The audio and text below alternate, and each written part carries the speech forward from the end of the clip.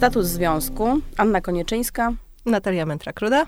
Wracamy z 5. odcinkiem. Wydawałoby się, że przeżyłyśmy już wszystko. Przeżyłyśmy zakochanie, przeżyłyśmy flirt, przeżyłyśmy narzeczeństwo i małżeństwo. No teraz właściwie powinnyśmy żyć długo i szczęśliwie, ale nie o tym miał być ten podcast, tylko o rozczarowaniu 35+ latek, tym, co właśnie zostaje po i tym, co ze sobą zrobić, kiedy ta reszta twojego życia już się wydarza i już nie ma za bardzo o czym marzyć. Dlatego ten odcinek nazwałyśmy Dwoje do poprawki, a chodzi tak naprawdę o kryzys związku, który jak się okazuje rozlewa się na wszystkie dziedziny życia i niekoniecznie jest tylko kryzysem relacji, ale po prostu kryzysem, który każdy z nas przeżywa, dokonując pewnej reinterpretacji, czy rewizji, czy rewindykacji, chciałam powiedzieć, to nie to słowo, czy po prostu podsumowania swojego dotychczasowego życia.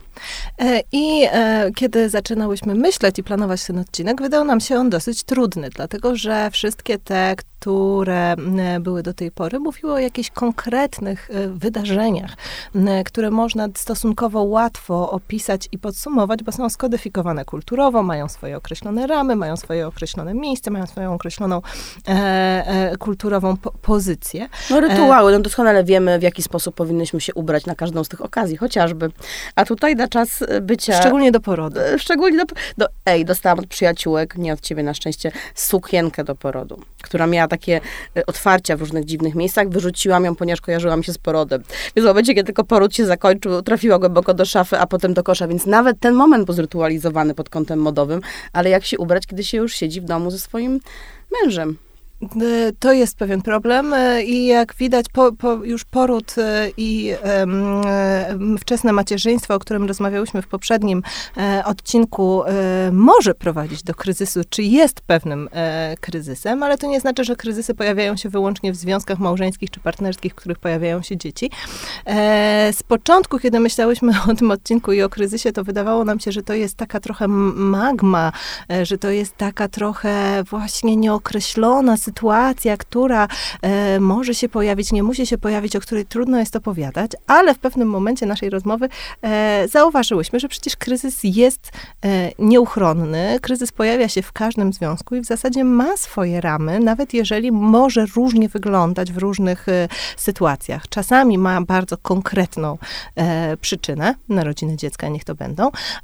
Czasami jest dużo mniej skonkretyzowany, bo na przykład zaczynamy przewartościowywać swoje życie albo jakoś inaczej myśleć o tym, co do tej pory się w nim wydarzyło, ale w zasadzie, czy może istnieć wieloletni związek między dwojgiem ludzi, w którym kryzys się nie pojawia? Raczej bo kryzys nie. jest tylko jednym z określeń. To znaczy tak naprawdę kryzys to jest zmiana, przełamanie, przesilenie i wejście w następny etap. Znaczy kryzys w negatywnym scenariuszu prowadzi do zamknięcia jakiejś historii, a w pozytywnym do przełamania, do znalezienia formuły przejścia do kolejnego etapu. Różnica jest taka, że na tych etapach dotychczasowych byłyśmy z kimś. Zawsze byłyśmy wobec kogoś, wobec społeczeństwa, wobec przyjaciół, wobec rodziny.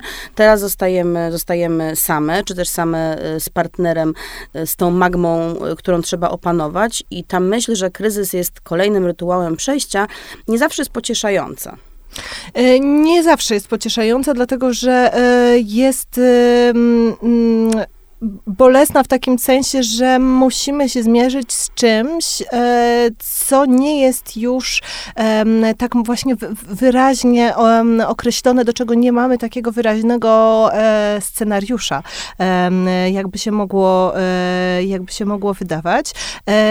I co też jest bardzo indywidualne, o czym się też rzadziej rozmawia. To jest być może kolejny powód, dla którego myślenie o tym odcinku wydawało nam się trudniejsze, bo jeżeli mamy się opierać o naszych doświadczeniach, no to łatwo jest to powiedzieć o swoich wspomnieniach ze ślubu, a jakby trudniej jest już rozmawiać, nawet jeżeli ta rozmowa jest opakowana w jakąś podcastową formę, przemyślana i tak dalej, trudniej jest rozmawiać o jakichś swoich takich egzystencjalnych, mówiąc szumnie, rozkminach. Znaczy właśnie, może nawet nie szumnie, bo to, do czego doszłyśmy tutaj zakulisowo, to jest to, że to w gruncie rzeczy jest egzystencjalne. Znaczy, że kryzys, który jest skodyfikowany, czy też pokazany przez popkulturę, tak naprawdę sięga o wiele głębiej. Znaczy nie jest tylko kryzysem relacji między dwojgiem ludzi, ale po prostu w ogóle momentem zrozumienia, że coś ze mną jest cudzysłowie nie tak, że ja czegoś pragnę, czego nie mogę mieć.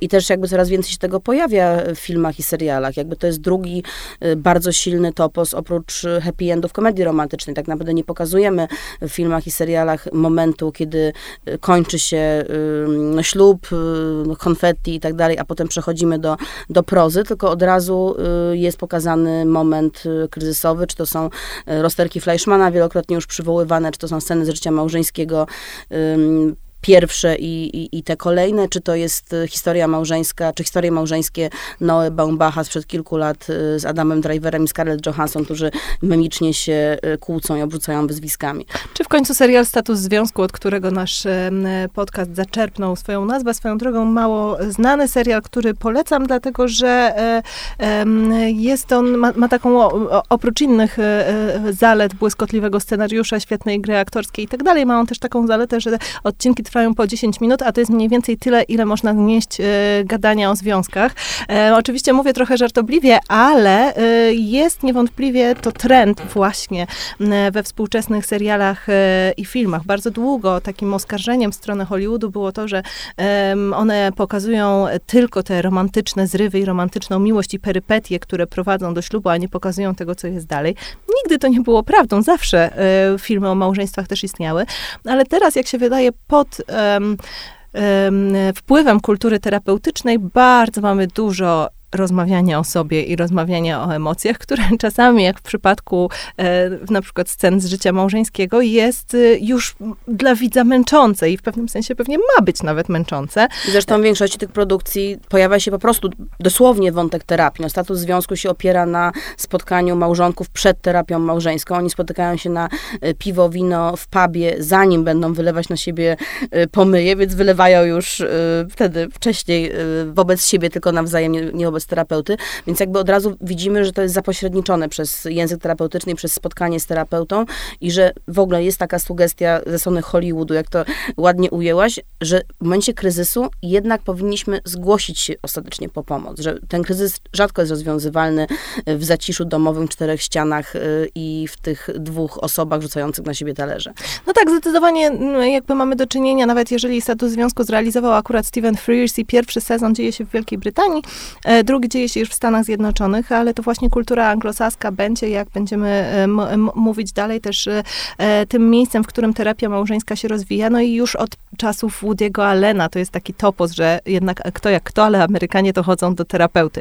Więc to nadal w kulturze amerykańskiej jest bardziej oczywiste, chociaż oczywiście w ciągu ostatnich lat w polskich tekstach kultury ta terapia też pojawia się coraz częściej i jest sposobem na rozwiązanie kryzysu. Ale zanim przejdziemy do terapii, bo o niej będziemy trochę opowiadać, zastanówmy się trochę nad tym, na czym taki kryzys w małżeństwie może w ogóle wyglądać.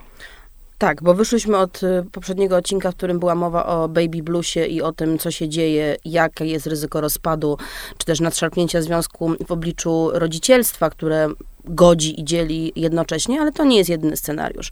Bo tak naprawdę możemy sobie spojrzeć na swoje życie i te swoje 10-letnie małżeństwa i zobaczyć, że tych kryzysów było już kilka i one miały różne odcienie. Jeszcze nie doszło do kryzysu ostatecznego. Mamy nadzieję, że nie dojdzie, że są na razie kryzysy, które się udaje pokonywać, ale one najczęściej wynikają z tego, że albo się ze sobą kontakt straciło z jakiegoś powodu, albo się go ma za dużo. To znaczy, że to są jakby takie dwie ścieżki. Albo jest tak, że w obliczu codzienności, logistyki, ambicji zawodowych nasze trajektorie losów się po prostu od siebie odsuwają, czy zaczynają biec zupełnie równolegle, ale już bez tego zaplecenia, czyli ta odrębność staje się wyzwoleniem w dużej mierze, ale jednak powoduje obcość, albo jest to bardzo silne pragnienie symbiotyczności, które powoduje znowu, że wszystkie inne sprawy logistyczne frustrują, znaczy wszystko inne przeszkadza w realizowaniu pełnego potencjału tego związku.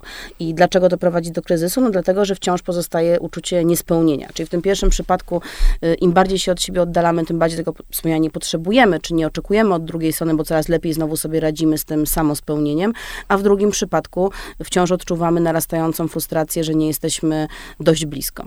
No i stereotypowo jest takie przekonanie, że to kobiety są tymi, które bardziej pragną tego zespolenia i że to one bardziej dążą w kierunku bycia jak najbardziej razem w związku takim mocniej symbiotycznym, a mężczyźni są niby tymi bardziej niezależnymi, którzy realizują się poza domem.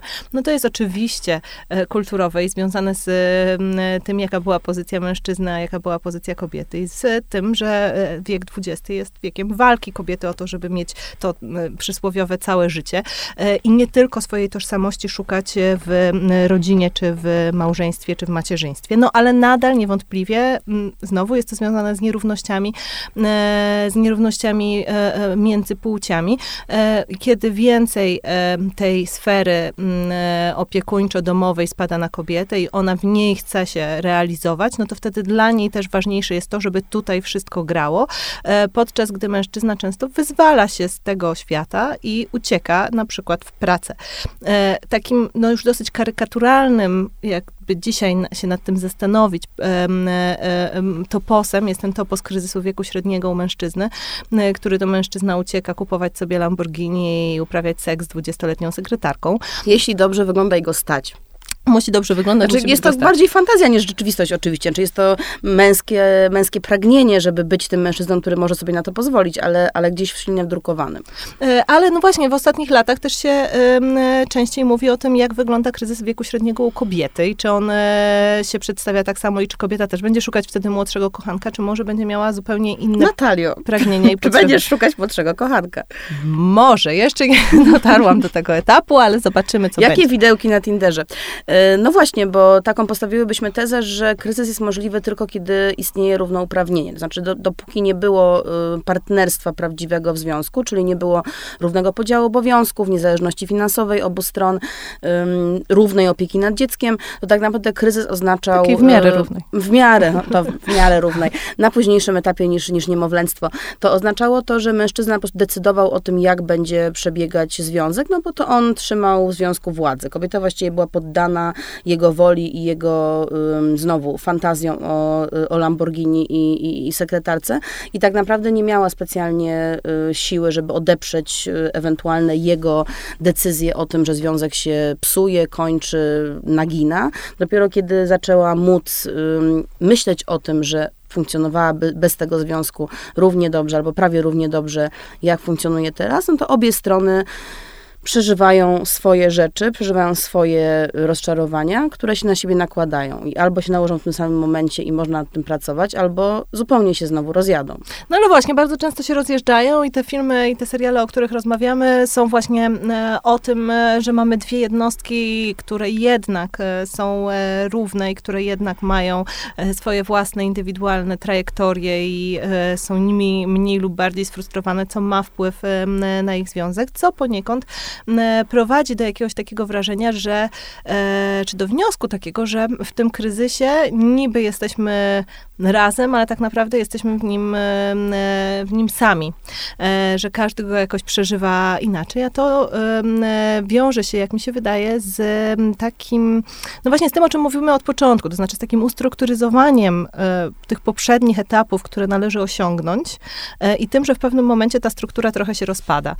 Przynajmniej, jeżeli już mamy rozmawiać o osobistym doświadczeniu, to takie jest moje poczucie, że ma się tych 20 lat i się ma mnóstwo rzeczy do zrobienia i takie poczucie wielu planów, tego, że musimy skończyć studia, wykształcić się, nauczyć, znaleźć pracę z jednej strony, z drugiej strony mamy znaleźć tego partnera, wtedy też budują się intensywne relacje przyjacielskie. Potem przychodzi taki moment, kiedy, no jeżeli chcemy, no to mamy to dziecko i potem nagle już mamy pracę, mamy dziecko, mamy męża i stajemy przed takim... Przed próżnią, przed taką pustką, próżnią, przed przepaścią. Przepaścią, aż, Horror wakuj. Może to być przepaść. Ja mam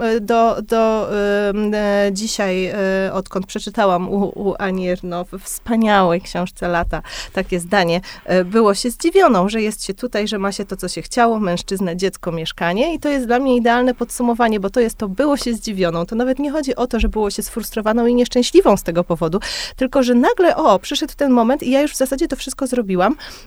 I co teraz? Co dalej, a właściwie kim ja też w tym wszystkim jestem. Ja też znowu, bazując na osobistym doświadczeniu, mogę powiedzieć, że ja i mój mąż jesteśmy bardzo niecierpliwymi ludźmi, którzy bardzo dużo chcą i bardzo dużo pragną, więc tak naprawdę od kiedy jesteśmy razem, ustanawiamy sobie kolejne cele. Wiemy, że w momencie, kiedy te cele znikną, rozpocznie się ten moment stagnacji nieuchronnie, więc odganiamy go od siebie. Jak nie ślub, to jedno dziecko, jak nie jedno, to drugie, jak nie to pies, jak nie to mieszkanie. Jak wciąż jesteśmy na etapie tego, że te cele gdzieś jeszcze na horyzoncie się rysują, i właśnie w momencie, kiedy się skończą, rozpocznie się tak naprawdę to, o czym powiedziałaś, to życie, które jest tym życiem, które miało być. I co teraz?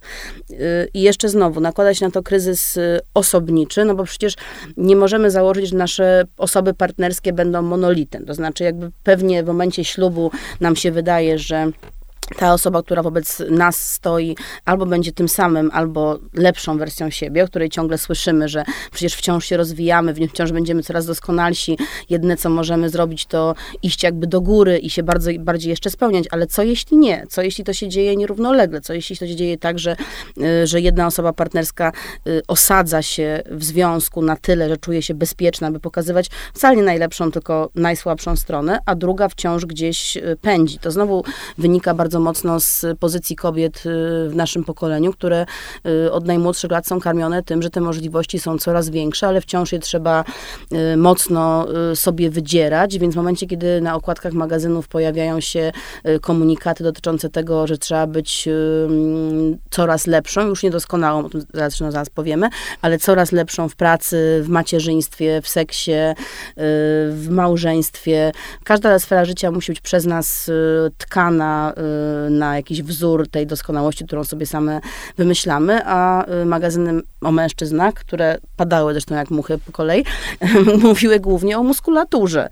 I tam tacy panowie na okładkach wyciskali te 7 poty i te kilogramy, więc mężczyźni otrzymali informację, że teraz już jest nowy kanon, że już nie mogą zapuścić tego brzuszka, ale oprócz tego to właściwie wszystko wolno. Że idą do pracy, tam są bossami, a potem idą na siłownię, ale nikt im nie mówił, w jaki sposób rozmawiać z najbliższą im osobą. No i właśnie to jest jedna z przyczyn współczesnych kryzysów małżeńskich, czy kryzysów w związkach i to jest ten brak równowagi w rozwoju emocjonalnym, czy w rozwoju takim ogólnym między kobietami a mężczyznami. Kobiety, wiadomo, to jest nie od dzisiaj, że to kobiety zabierają na terapię i to kobiety czytają o psychologii i to kobiety organizują życie towarzyskie i to kobiety są bardziej zorganizowane i to kobiety i tak dalej, i tak dalej, i tak dalej. Kobiety często wysyłają też mężczyznę na terapię, co się czasami kończy dla nich źle. Różnie się kończy rzeczywiście, ale to jakby one są tymi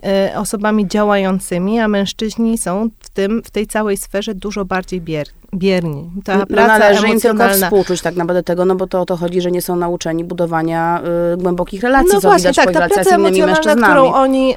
którą się wykonuje w związku, spada w bardzo dużej części na kobiety, dlatego, że mężczyźni są tego nie nauczeni. Mężczyźni jeszcze w naszym pokoleniu wychowywani byli inaczej, wychowywani byli w znacznie mniej otwartych rodzinach, w których znacznie mniej się rozmawiało o emocjach. I no właśnie, mają gdzieś dwie drogi, to znaczy mogą iść w tę drogę, w której rzeczywiście liczy się sukces zawodowy, liczy się muskulatura i próbujemy udawać, że świat się nie zmienił, że nadal jesteśmy w patriarchacie i będziemy mieć po prostu panienki, które będą nam usługiwać. I tak, sądząc po upodobaniach politycznych polskich mężczyzn, wielu mężczyzn w naszym pokoleniu uważa. Bo już nie może mieć. No bo to już jakby jest raczej tęsknota za czymś utraconym. Tak. Oczywiście, to jest jakby próba przekonywania mężczyzn, że świat się nie zmienił. No i że oni nadal są od tego, żeby być łowcami zatrudnieni i będą wszyscy mieć przedsiębiorstwa i tak dalej. Nieważne, nie idziemy w politykę za daleko. Natomiast ci mężczyźni z naszego środowiska, ci mężczyźni wrażliwi, ci, którzy chcą być ojcami, ci, którzy chcą być w rodzinie, okazuje się, że mają deficyty, które wynikają z tego, jak zostali wychowani i z tego właśnie, jak później, jakie przekazy były do nich kierowane. Myśmy nie chcąc, kobiety przechodzą całą edukację emocjonalną na przestrzeni lat, której mężczyźni tak do końca nie potrafią. Chyba zajmie się nimi inna kobieta, bo na przykład w przypadku mojego męża, co teraz dopiero sobie o tym pomyślałam tak w pełnym świetle, tak naprawdę jego emocji nauczyła nie tyle rodzina, nie tyle matka, co pierwsza miłość. I on o tym mówi otwarcie, że ta cała lekcja otwartości, cała lekcja rozmawiania o sobie, cała lekcja wgłębiania się w swoje bebechy, to jest pokłosie bardzo intensywnego pierwszego związku, a potem wielu przyjaźni z kobietami. I tak naprawdę jak o tym teraz myślę, to mój mąż dopiero od niedawna wchodzi w głębsze relacje z mężczyznami. Dopiero w momencie 35+, on wokół siebie zaczyna mieć mężczyzn, którzy są gotowi na podjęcie takiej rozmowy, jaką on podejmował do tej pory z kobietami. I dlatego zawsze się nimi otaczał, bo szukał tego rodzaju porozumienia. No ale to właśnie pokazuje, że twój mąż, myślę, że jest jednak wyjątkiem jako ten, który potrafi, lubi i chce otwarcie rozmawiać o emocjach. Większość mężczyzn tego nie chce i tego nie robi, a przede wszystkim właśnie nie robi tego w tym towarzystwie męskim. No to jest taka niemalże już taka żartobliwa, po prostu anegdotyczna historia, którą sobie dziewczyny powtarzają, że jak facet pójdzie na piwo i z kolegami i ty próbujesz go później wypytać, o czym tam rozmawialiście, to się okazuje, że po prostu siedzieli 4 godziny i rozmawiali o niczym, nie? No co o niczym? Piłce, samochodach, innych kolegach. No nie, nawet o innych kolegach nie rozmawiają. Nie, mój mąż nie lubi piłki ani samochodów, więc jakby serio nie wiem. O pracy, nie wiem. O sukcesie. Może o pracy trochę, może o polityce trochę, o tym, co się dzieje na świecie. Mam nadzieję, że to o tym rozmawiają, skoro czy to nie jest jakieś zapośredniczone? Czy to nie jest tak, że właśnie mówiąc o swoich poglądach, jednak mówisz o swoich uczuciach, taki zawoławany sposób? Na pewno. Tylko, o swoim światopoglądzie. Na pewno tak trochę jest, tylko że właśnie ten sposób jest wiecznie zawoalowany i walka o to, żeby coś otwarcie czasami powiedzieć, jest walką, którą kobiety toczą na wielu frontach, a toczą ją między innymi właśnie, bo już tak krążymy wokół tej terapii, Pójdźmy na nią. Pójdźmy na nią, a przynajmniej pójdźmy na nią historycznie. Ja sobie tego nie odmówię, żeby nie opowiedzieć trochę o tym, skąd terapia się wzięła, bo to terapia małżeństw się wzięła, bo to wcale nie jest oczywiste. Jak wszyscy wiemy, ojcem psychoterapii był Zygmunt Freud i Zygmunt Freud nie dopuszczał czegoś takiego jak terapia 2 osób naraz. To znaczy psychoanaliza, którą się zajmował, zajmowała się procesami wewnętrznymi, intrapsychicznymi, jak to się mówi. Analizowała marzenia senne i tym podobne rzeczy kryjące się w ludzkiej podświadomości. I w ogóle nie było pomysłu takiego, żeby ktoś jeszcze mógł być na tej terapii pomiędzy terapeutą a pacjentem, bo to ta relacja była najistotniejsza w tej pierwotnej analizie. Dopiero po latach pojawiają się takie pomysły, żeby wprowadzić innego członka rodziny. Był taki analityk Bell Mittelman, który w 1948 roku powiedział bardzo kontrowersyjną taką tezę, że ze względu na ciągłą i intymną naturę związku małżeńskiego każda neuroza małżonka jest głęboko zakorzeniona w tym związku. Przydatnym i czasem koniecznym środkiem terapeutycznym jest skoncentrowanie procesu analitycznego na tych wzorach i w razie potrzeby poprowadzenie wspólnej terapii. To jeszcze właśnie na przełomie tamtych 40 i 50 było tak odosobnione dosyć zdanie, ale jednocześnie mieliśmy działalność takich terapeutów, jak bardzo teraz popularny wśród rodziców, zwłaszcza John Bowlby, czyli taki terapeuta rodzinny, któremu zawdzięczamy na przykład to, że możemy z naszymi dziećmi przebywać w szpitalu, kiedy one chorują, albo przytulać noworodki, zamiast oddawać je na salę, bo on badał teorię przywiązania u małych dzieci, między innymi dzięki jego badaniom jakby odkryto taką tajemniczą sytuację, że małe dziecko potrzebuje swojej matki albo rodzica, który będzie je przytulał. Przypomnijmy, że nasze matki jeszcze nie przytulały nas po narodzinach, tylko byłyśmy odsyłani tak, na a mój mąż wspomina salę. Do dzisiaj, że jak złamał nogę, jak miał 4 lata, to nie widział swoich rodziców, nie wiem, kilka dni, tydzień. Tak, więc to jest jak najbardziej nieoczywiste i kulturowe, że w pewnym momencie, między innymi właśnie dzięki Bowlby'emu zaczęto do tego dopuszczać. on spotykał się z rodziną, nie tylko z dzieckiem, tak? Bo on zajmował się dziećmi i jakby odkrył, że to w procesie, w systemie rodzinnym się rodzą problemy psychiczne. No w ogóle znowu przypomnijmy, jak późno odkryto dzieciństwo. To jest kwestia XIX wieku, a odkrycie, że dziecko ma duszę, to pewnie jeszcze później. No, a później jeszcze odkrycie, że dziecko ma jakieś relacje, to już w ogóle po prostu mózg wybucha. No nie, no żartujemy sobie, ale taka jest historyczna prawda. Ale takim no już kamieniem węgielnym dla terapii rodzinnej i małżeńskiej było powstanie terapii systemowej. To znaczy taki moment, w którym terapeuci zaczęli zauważać, czy uważać, że tym, co badają, nie musi być człowiek, ale może być relacja między ludźmi i system, który ludzie budują między sobą. Taka nasza ulubiona socjolożka, która zajmuje się właśnie historią miłości, jakby w kontekście kultury kapitalistycznej, Ewa Ilus, mówi o tym, że powstaje w pewnym momencie relacja jako taki konstrukt, który ma stanowić namacalny wyraz istnienia tworów w wymiarze psychologicznym. To znaczy, że relacja się autonomizuje, nie? I staje się obiektem badania. I to się dzieje od lat 70. i już tak jedzie na grubo. Od lat 70., od tych 50 lat mamy bardzo duży rozwój terapii małżeńskiej i terapii par, w którym no właśnie różni się od tej terapii analitycznej, od tej terapii indywidualnej, że badamy nie tyle każdego z partnerów, bo każdy z partnerów może sobie jednocześnie chodzić na terapię indywidualną, jeżeli rozmawiamy o ludziach o nieograniczonych środkach finansowych i czasowych, ale tutaj obiektem rozmowy jest sama relacja. Tylko że ten kryzys musi dosyć głęboki, żeby ta decyzja zapadła. To wciąż nie jest tak, że terapia małżeńska się wydarza w momencie, kiedy po prostu mówimy sobie, troszkę mi się nudzi, albo troszkę cię już nie znam, albo troszkę nie wiem, czy chcę dalej tak żyć. To chyba jednak są momenty bardziej dojmujące, zdrada. Nie, no raczej tak. Oczywiście, znaczy to jest, wydaje się, że powszechność, zwiększenie się powszechności terapii teoretycznie sprawia, że chodzi się do terapeuty z coraz mniejszymi problemami. No w pewnym sensie tak. Znaczy różni się, czym innym jest terapia u osoby mającej głębokie zaburzenia psychiczne, a czym innym jest terapia u osoby, która nie jest pewna, czy ma zmienić pracę. Tak, teoretycznie możemy... Potrzebuje wsparcia. Tak, potrzebuje wsparcia w danym jakimś tam momencie życiowym.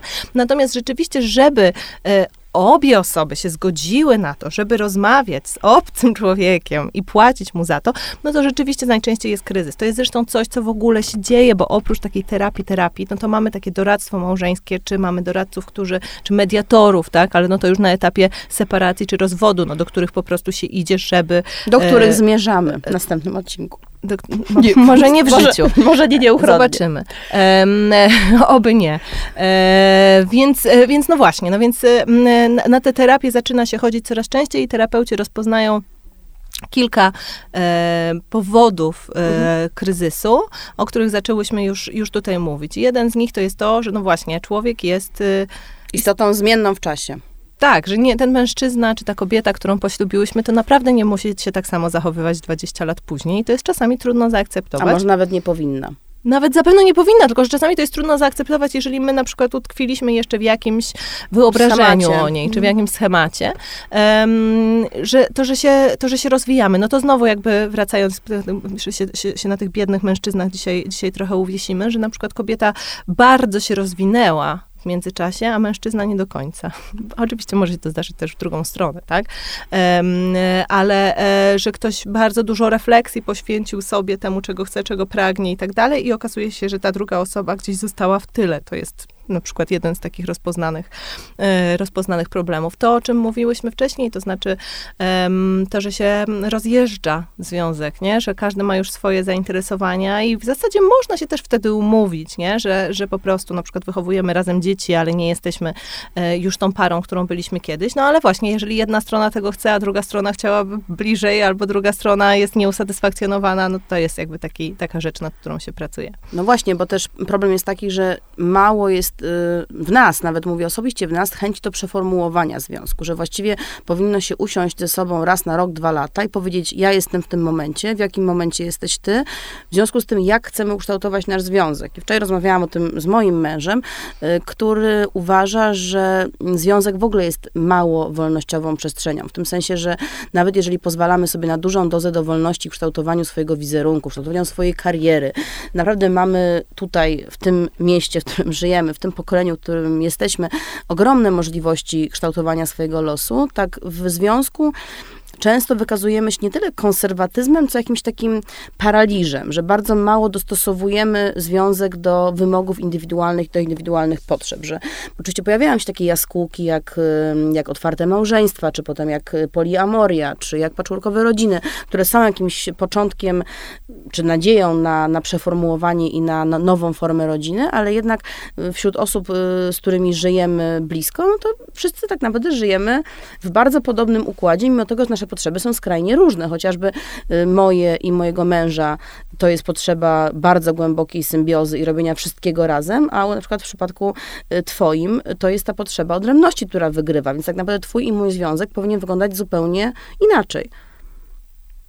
Tak. Pytanie, no właśnie, czy...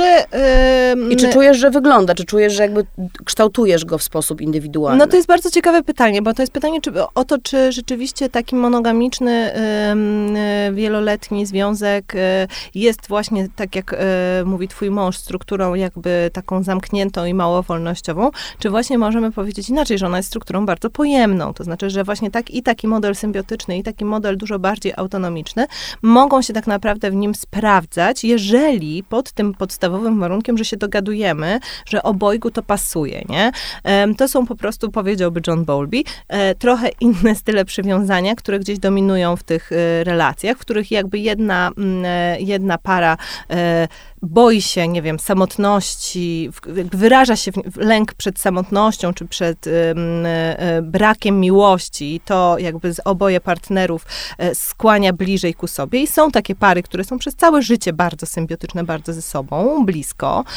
Do tego stopnia, że na przykład zdarzają się też historie o tym, że pary po prostu były ze sobą tak blisko, że nawet te dzieci były mniej istotne i że na przykład dzieci odczuwały to, że są mniej istotne, bo rodzice kochali siebie najbardziej na świecie i byli dla siebie to są te staruszki, które trzymają się za rękę na przystanku autobusowym, a potem umierają w odstępie tygodnia od to siebie. właśnie ci są, tak. To będę ja. Się okaże. O śmierci na szczęście nie mamy odcinka. Natomiast drugi typ, taki już typ idealny tutaj konstruuję, no to będzie ta para, w której każda po prostu strona siebie realizuje na różnych polach i spotykamy się i jesteśmy razem, kiedy jesteśmy razem, ale nie mamy problemu z tym, żeby być osobno i żeby być niezależnymi od siebie. Chociaż oczywiście oba te przypadki są obarczone ryzykiem. Tak? Bo z jednej strony mamy ryzyko tego, że nie poradzimy sobie bez tej drugiej osoby, kiedy jej się nagle coś odmieni, albo kiedy jej nagle zabraknie, albo kiedy jednak nie umrzemy w odstępie tygodnia. A w drugim przypadku, kiedyś tak od siebie oddalimy, że już nie będzie potrzeby do siebie wrócić. Tak, że już nie będzie potrzeby do siebie wrócić, że już jakby związek przestanie mieć rację bytu, czy przestanie mieć sens. No ale w obu tych modelach mierzymy się trochę z tym samym, czyli wypisałyśmy sobie taką triadę, nuda, stagnacja, brak seksu, jako takie podstawowe kryzysy, z którymi się mierzymy i z którymi się uniwersalnie mierzymy, no bo przecież musi być ta nuda, musi być ta stagnacja i musi być częściowe przynajmniej wypalenie się namiętności. To jest coś, z czym po prostu powinniśmy nawet założyć a priori, że się będziemy z tym w pewnym momencie mierzyć. I tutaj znowu jest kilka rozwiązań, to znaczy albo jest tak, że tą nudę, stagnację i wypalenie się częściowe namiętności zaakceptujemy, podciągając to pod paradygmat wystarczająco dobrze, o którym zaraz powiemy więcej, albo będziemy w ramach tego związku szukać jednak więcej ekscytacji, czasami nawet na siłę, czy to wpisując seks w kalendarz, czy umawiając się na regularne randki, czy nie wiem, ubierając się do domu w szpilki i makijaż, czego w pandemii trzeba było pewnie spróbować chociaż raz, bo ile można było być w tym dresie. Przyznajcie, każdy się raz ubrał w szpilkę i się umalował i urządził sobie randkę. Oczywiście, tak. No więc jakby to wszystko zostało już przerobione, no ale to są tylko takie plasterki, to nie są systemowe szczepionki ani lekarstwa.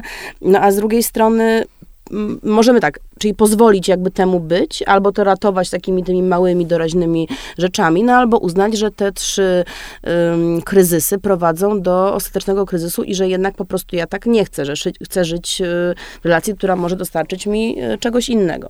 No albo, że w ogóle nie chcę żyć w relacji, nie? Tak. I jakby tutaj znowu rozmawiałyśmy, znowu nam się triady układają, że są takie 3 rozwiązania, o których kiedyś myślałyśmy w kontekście ewentualnej zmiany w życiu, kiedy się pojawia ten taki kryzys egzystencjalny, no to już poza tym Lamborghini można tak naprawdę zrobić 3 podstawowe rzeczy. To znaczy można się wyprowadzić i to jest taka dosyć częsta w naszym pokoleniu zmiana. Zwłaszcza z Polski. Zwłaszcza z Polski, oczywiście, że zwłaszcza z Polski. Znaczy chociaż, dobra, znalazłaby się pewnie lista krajów, z których można się wyprowadzić. Ale tak, niewątpliwie przez ostatnich 8 lat Polska nie skłaniała do tego, żeby nie tylko dlatego, że Polska nie... jest taka zła, czy dlatego, że jest taka fajna. Znaczy, że Polska jakby jednocześnie dała nam ogromne możliwości. Wykształciła nas, dała nam umiejętności językowe, ustawiła nas gdzieś wśród obywateli świata i Europy, więc jakby też gdzieś nam ten taki boost do tej tak, i w momencie, w którym dała. się przestaje nam jednak podobać, ale dała nam już te podstawy, to my możemy teraz szukać swojego miejsca na hiszpańskich wyspach albo w Berlinie, zależy gdzie tam. Mamy sporo takich historii w najbliższym takich historii, tak. I to jest jakby jedno, co możesz zrobić. Drugie, co możesz zrobić, no to jest to takie klasyczne rzucę korporację i zacznę szyć poduszki. Oczywiście, wiadomo, pewna ironia w tym tkwi, ale tak, no jest to też takie doświadczenie pokoleniowe, trochę doświadczenie jeszcze kryzysu ekonomicznego lat końcówki pierwszej dekady XXI wieku, że no już nam się nie uda w większości osiągnąć takich finansowych sukcesów, jak się udawało jeszcze w poprzednim pokoleniu. I zostać prezesami. Nie czyli zostaniemy ani władza, ani kasa. No właśnie, że zaczynamy rozumieć problemy wiążące się z kulturą korporacyjną i znowu albo się zgadzamy na te zasady, albo poszukujemy jakiejś zmiany i wtedy idziemy, ryzykujemy i dla swojej pasji. No, a niekoniecznie w poduszki. Teraz od kilku lat jednak wciąż się mówi o aktywizmie, działalności społecznej jako alternatywie, czy też jakby takiej kolejnej nodze, która pomaga tą równowagę psychiczną zachować, więc na szczęście i nieszczęście, bo spraw społecznych jest coraz więcej, więc to jest nieszczęście, ale szczęście, że sporo osób odnajduje w tym spełnienie. No, jasne. I to jest niewątpliwie jakby bardzo, bardzo wartościowa i dobra droga, w którą można się udać. No albo trzecie, nowy chłopak. No to po prostu nowy chłopak. Albo romans, albo rozstanie, szukanie nowych relacji. Znowu w pewnym sensie kobietom jest trochę łatwiej, że one w ogóle częściej... Kogoś spotykają? Nie, chyba nie.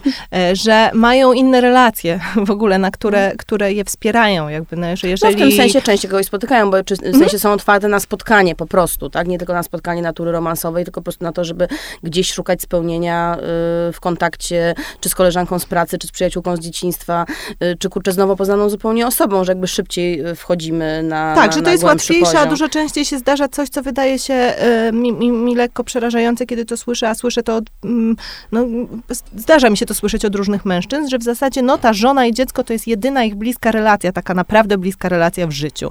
Niby mają tych kolegów, niby mają te koleżanki, ale jakby inwestycja emocjonalna jest tylko w ten związek.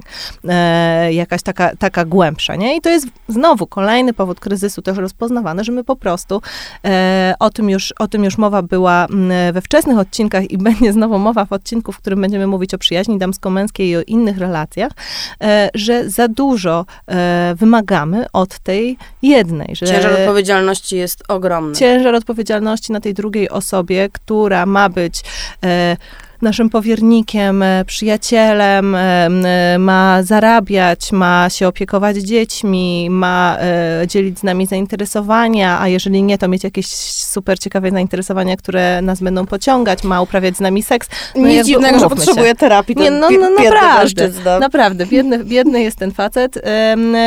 I oczywiście znowu jest tak, o czym mówiłyśmy, że te problemy i te kryzysy mogą pójść w różne strony. I to, że w następnym odcinku będziemy rozmawiać o zdradzie i o rozwodzie, to nie znaczy... Spoiler alert. To nie znaczy, że tak to się musi zakończyć. Kryzys może za pomocą terapii, ale i też bez niej podążyć także w stronę bardziej pozytywną, to znaczy stać się po prostu krokiem do poznania siebie i do poznania drugiego człowieka. Tak, ale jeszcze chciałam, żebyśmy porozmawiały o tym wystarczająco dobrze, bo to jest takie pojęcie, które muszę przyznać, że od wielu lat mnie haunts me, chciałam powiedzieć po angielsku, gdzieś mnie nęka, straszy, niepokoi, czy też po prostu wkurza, bo zaczęło się bardzo dobrze. Zaczęło się od tego, żeby odpuścić przesadne ambicje, oczekiwania, motywacje, presje i te wszystkie rzeczy, które nam się kojarzą z kulturą korporacyjną, z neoliberalizmem i w ogóle odrzuciłyśmy je, więc jakby okej, super, czyli nie dążymy o doskonałość, nie wypruwamy sobie żył, nie musimy być wszystkim. Ale teraz to wystarczająco dobrze po kilku latach takiego funkcjonowania w każdym kontekście, od pracy, przez związek, po macierzyństwo, po self-care, wellness, podejście do siebie i swoich zmarszczek. Znowu 35+ to jest czas tego pierwszego mierzenia się z tym, co się dzieje z naszymi twarzami, naszymi ciałami. W ogóle nie wiem, o czym mówisz, z moją się nic nie dzieje. Jest gładko. Dobrze. To nie jest wideo, więc nie zweryfikujemy. To w każdym razie to jest ten moment, kiedy też zaczynamy o swojej kobiecości w taki sposób myśleć i słyszymy wystarczająco dobrze. I tak w tym się osadzamy. I znowu, kolejny raz mamy dwie trajektorie, czyli albo wystarczająco dobrze oznacza, że jestem spełniona, bo nie muszę sięgać po niemożliwy ideał, albo wystarczająco dobrze oznacza, że tkwię w tej stagnacji. No bo tak samo można przecież powiedzieć o związku, że jeżeli jesteśmy na tym etapie kryzysu, czyli odczuwamy nudę, która potencjalnie jest kreatywna, bo może prowadzić do przełamania, no to jeśli ileś razy usłyszymy, że cieszmy się, że jest wystarczająco dobrze, bo partner, no już to nie jest ten paradygmat, nie bije i nie pije, bo czasy się zmieniły, ale powiedzmy, że zarabia, opiekuje się dzieckiem, raz na jakiś czas jednak do tego łóżka z nami pójdzie, kwiatów nie kupuje, no ale to też nie ekologiczne chyba, więc jakby generalnie spełnia wymogi wystarczająco dobrze. Ale czy naprawdę w wieku 35 lat plus, zanim jeszcze osiągnęłyśmy wiek, w którym my same chcemy przestać się rozwijać, jeżeli taki moment w ogóle będzie, ale jeszcze jesteśmy w momencie dla siebie samej bardzo mocno rozwojowym, czy chcemy być wystarczająco dobrym związku, czy nie chcemy jednak uznać, że należy nam się coś więcej, chcemy czegoś więcej i że może być coś więcej. No to jest bardzo ciekawe, bo to podobnie jak z wieloma innymi pojęciami typu, nie wiem, strefa komfortu, bycie wystarczająco dobrze jest pojęciem wyrwanym z konkretnego kontekstu. To jest pojęcie, które pierwotnie się pojawiało u takiego psychoanalityka Donalda Winnicotta w kontekście macierzyństwa i tego, że wystarczająco dobra matka to jest taka matka, która w pewnym momencie potrafi wyrwać się z symbiozy ze swoim dzieckiem i uwolnić je niejako od siebie. Co jest akurat, wydaje się bardzo mądre, mądrą wychowawczo poradą, no ale później zaczęło funkcjonować w tych bardzo różnych kontekstach i ja się zgadzam za nią, że mnie to pojęcie bardzo irytuje, mimo że rozumiem jego intencje. To znaczy, jakby jeżeli intencją jest to, że stajemy gdzieś w kontrze do kultury coachingu, która ci mówi, jesteś zwycięzcą, możesz więcej i to wszystko, co jest stosunkowo łatwo wyśmiać, co było... No to jest ta sama afirmacja na lodówkę, ten sam magnes. Ale to jest ten sam magnes na lodówkę. Też mi się tak wydaje, że to jest po prostu, zmęczyliśmy się tamtym trendem, to teraz idziemy w ten trend. No, przyjęcie takiej filozofii, która jest oczywiście filozofią znowu nic nowego pod słońcem, no można powiedzieć, że to jest trochę filozofia stoicka, a trochę filozofia, nie wiem, protestantów z XIX-wiecznych, te uwięzienia w takiej... A też trochę złoty środek Arystotelesa. Tak, a trochę złoty środek, to jest wszystko uwięzienie w takiej średniości, nie? Jakby, że nie mamy się za bardzo nie podniecać, nie odczuwać zbyt wiele. No nie wiem, kiedy badałam XIX-wiecznych wegetarian, tak tym też się zajmowałam, to oni tak za ostrych przypraw nie, za intensywnych smaków nie, za gorących kąpieli nie, żeby się nie wytrącać z jakiegoś takiego stanu spokoju, bo jesteśmy purytanami i dla nas idealnym stanem jest taki stan przeciętności i zwyczajności. No właśnie, tylko że ten middle place w końcu zaczyna straszliwie boleć, bo jest ten wspaniały serial The Good Place, w którym jest właśnie middle place, a middle place to jest miejsce, w którym co prawda zawsze jest piwo, ale zawsze jest ciepłe. I to jest idealny, po prostu dla mnie idealna czyli metafora. Kompromis w związku. Idealna metafora kompromisu w związku. I stąd moje pytanie ostatnie do ciebie, czego byś nie zaakceptowała? Jaki byłby ten twój moment graniczny? I teraz już nie mówię o zdradzie, o której znowu powiemy na następnym odcinku, ale jaki poziom tego nierozwoju byłby dla ciebie na tyle hamujący, żebyś uznała, że wystarczająco dobrze już nie może działać, że już musi być teraz wreszcie znowu najlepiej? Bardzo ciekawe pytanie. Ale to myślę, że jest to ciekawe pytanie akurat kiedy kierujesz się do mnie, czyli do tej osoby, która jest w związku takim bardzo autonomicznym, no to myślę, że to jest taki moment, w którym dochodzisz do wniosku, że ten związek już ci jest do niczego niepotrzebny. Że to jest jakby ten moment, że ponieważ się rozwijam na wszystkich innych to jeżeli zaczynam traktować swojego partnera tylko jako osobę, która mi pomaga w ogarnianiu logistycznych problemów rzeczywistości, a nie jest mi potrzebny do niczego pod względem emocjonalnym i ja jemu też nie, no to jest pewnie ten moment, kiedy by warto było się zastanowić, czy ta relacja ma jeszcze sens. A jak to jest w związku symbiotycznym? Tak samo. To znaczy dokładnie tak samo, bo powiedziałaś słowo klucz, które powinno się było pojawić jeszcze wiele, wiele razy, czyli słowo emocje. To znaczy jakby w tym wszystkim, co słyszymy w języku terapeutycznym, bardzo rzadko jest mowa o uczuciach. Jest rozwiązywanie problemów, jest negocjowanie, jest jakiś taki anger management czy crisis management, takie rzeczy, które właściwie powinny się dziać na korporacyjnym open space'ie, a niekoniecznie w domowych pieleszach.